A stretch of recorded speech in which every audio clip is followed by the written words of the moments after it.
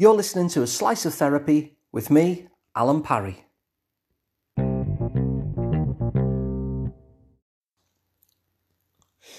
Whenever we're struggling with something and have been struggling for something for a while, there's something showing up in our life in some way, and we'd like it to be different.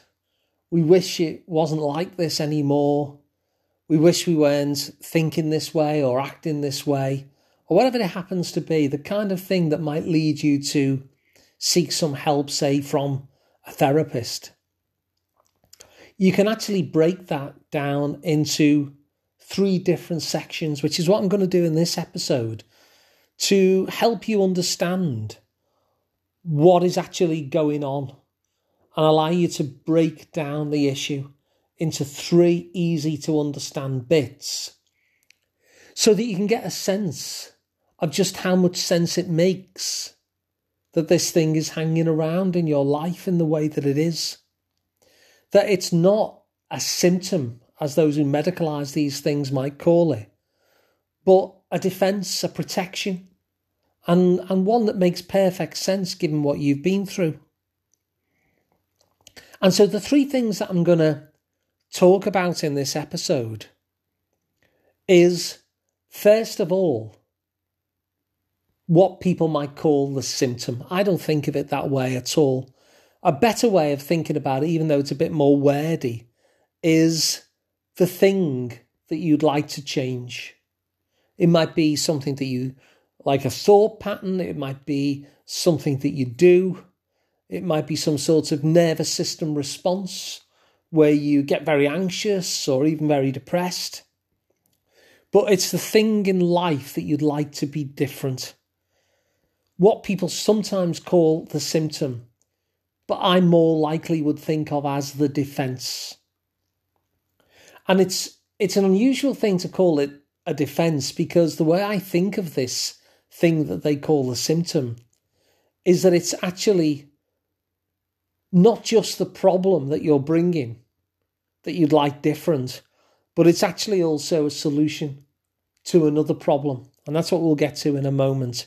So the first block, though, is the defence, the symptom, the thing that's showing up in your life that you would like different. Now, the second thing that you have is the exact opposite of that. It's how you would like to be instead. And it's a question I often ask with clients, what would you like instead of this? And it's a nice question because it takes us away from the problem and it takes us towards some sort of path towards the future. So it can be a very hopeful question. So you have like the initial defence, the initial symptom, if you want to call it that. And then you've got the thing that you'd like instead. Now, the final aspect is best described as the consequences that you believe or fear that you would suffer if you were to make the change. So if you did drop the symptom, if you did start acting the way you would like to act instead, then this block here is this third block are the consequences that you fear that you would suffer if that were to happen. So let me give you an example. Let's say, for instance, that you're a person who never puts themselves forward for opportunities. And you notice that this is getting in the way of life. And so you might say, go to a therapist or a counsellor or whatever to try and work this through. So the thing that you're bringing is that first block. It's the thing I call the defence, or some people would refer to as the symptom. It's that sense, that thing that you notice about yourself that says, I'm never putting myself forward for opportunities. Now, the second part of that, if I were to say, well, what would you like to be doing instead of hanging back and ignoring all the opportunities? You might say, I want to get in there. There's loads of opportunities that really interest and excite me. And I actually want to be out there grabbing them and moving forward with my life and engaging in all these exciting things. So that would be the second aspect. But then the question arises as in terms of, well, why isn't that already happening? And this is why I call this symptom that others would refer to it as a defence, as a protection, because this is where we come to the feared consequences. What are the consequences that we fear that we would suffer if we went right ahead and grabbed those opportunities? And so everyone's will be different, but it might well be that, I don't know, it might be that somebody says, well, my parents always said that you'll never amount to anything. Or they might have said something like, nobody likes a big shot. Or some sort of belief system there that we might be carrying that gets in the way. And so as a kind of formula, as a way of thinking about this, I'm going to give you a phrase now, and you can just kind of plug in your own stuff into this, almost like a bit of Lego. So there's 5 different phrases to it. So let's start with the first bit. If I allow the thing that I want instead, it's the first part. If I allow the thing that I want instead, then I'm going to suffer the thing that I fear the consequences would be. And so I do the defense behavior. I do the thing that people might call the symptom. Even though I really want to do that other thing instead, I want to take that opportunity because anything is better than those consequences. So let's put some flesh on the bones of that. If I allow myself to go and take opportunities, then I fear that everyone's going to hate me because they'll think I'm too big for my boots. They'll be saying, who the hell are you to be taking these opportunities? And so I just stay on the sidelines and let them pass. Even though I really, really want to take those opportunities, because anything is worse than being disliked and being thought of too big for my boots. And so in that structure there, you're able to kind of formulate what's going on for you as you plug your own stuff into that structure. So if I allow what I really want, then I'm going to suffer these consequences. So I do the thing that I'd like to change, even though I really want the opposite, because anything is better than those consequences. I'm often reminded when I think of this kind of structure of a case that I've mentioned on this podcast before, but it was of a nutritionist. And he was working with women who were very, very overweight to the point that they would be unwell. And he managed to work with them on their nutrition on this program that they all got to their healthy weight, basically, their BMI weight, however they calculated it. And he thought he was a real clever clogs there. And of course, he'd done very well. They'd all done very well. The women had done very well.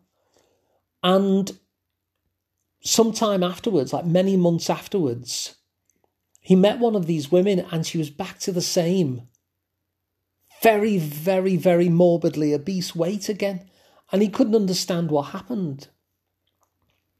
And so he brought back these women. He was an Italian doctor. He brought back these women again, and an awful lot of them were back to being at this very, very morbidly obese weight again. And so he put his doctor's hat to one side and he started to speak to them and find out what was happening. And many of them had suffered sexual assault, either as a child or in their teens or whatever. And so he was able to, if you think about what was going on for those people, it plugs into this, doesn't it? Because you've got the thing that they'd like to change. You know, they were so overweight that their health was really failing. They had the way they'd like to be instead, which is where, you know, the nutrition got them to. But then there was that third piece of the equation, the consequences that they believe or feared that they'd suffer. Because the very moment that they got to a different weight to their BMI weight, what was happening is that they were suddenly very visible. And they felt very frightened by the fact that people were paying attention to them. Because it felt very similar to back then. And so once again, if you kind of plug it into that structure, if I allow myself to be my standard healthy weight, then I'm going to get all of this male attention.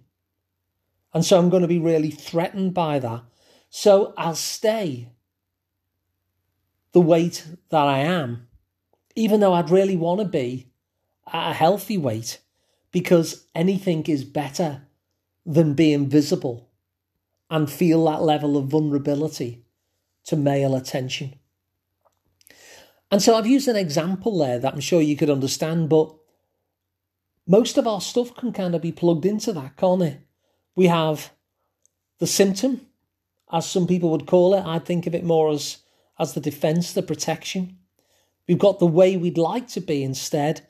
And then we've got that fear of consequences, that belief that we would suffer some consequences.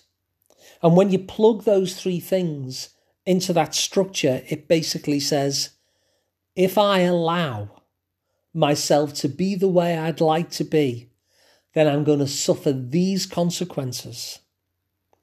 So I carry on with the thing that I'd like to change, even though I want the opposite of that, because anything is better than those consequences. And so just to have a recap then, we've got the defense, which is the thing that's showing up in life that we'd like to be different.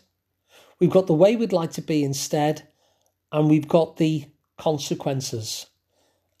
And then that structure then is basically saying, if I allow myself to go and take the opportunity in that example, then I'm going to suffer everyone's dislike of me. So I just stay out of the way, keep my head down, and miss all these opportunities, even though I really want to take them, because anything is better than that ostracization. And so if you find this useful as a way of thinking about your own stuff, you know, those three things, and then plugging them into that 5-clause sentence, if you like, then feel free to pass it on. And hopefully others can get some use out of it as well. In terms of what's coming soon, I've got a course coming soon. It's called 9 Ways to Beat Depression. If you go to asliceoftherapy.com/9 ways, you'll find out all about that. If you'd actually like to work with me directly, then you can find out more about me at liverpoolpsychotherapy.co.uk. I'm Alan Parry. And of course, subscribe to the podcast because it's completely free, which is nice. And it means that you'll never miss an episode again. So thanks for listening. I hope that was useful, and I'll see you on the next one.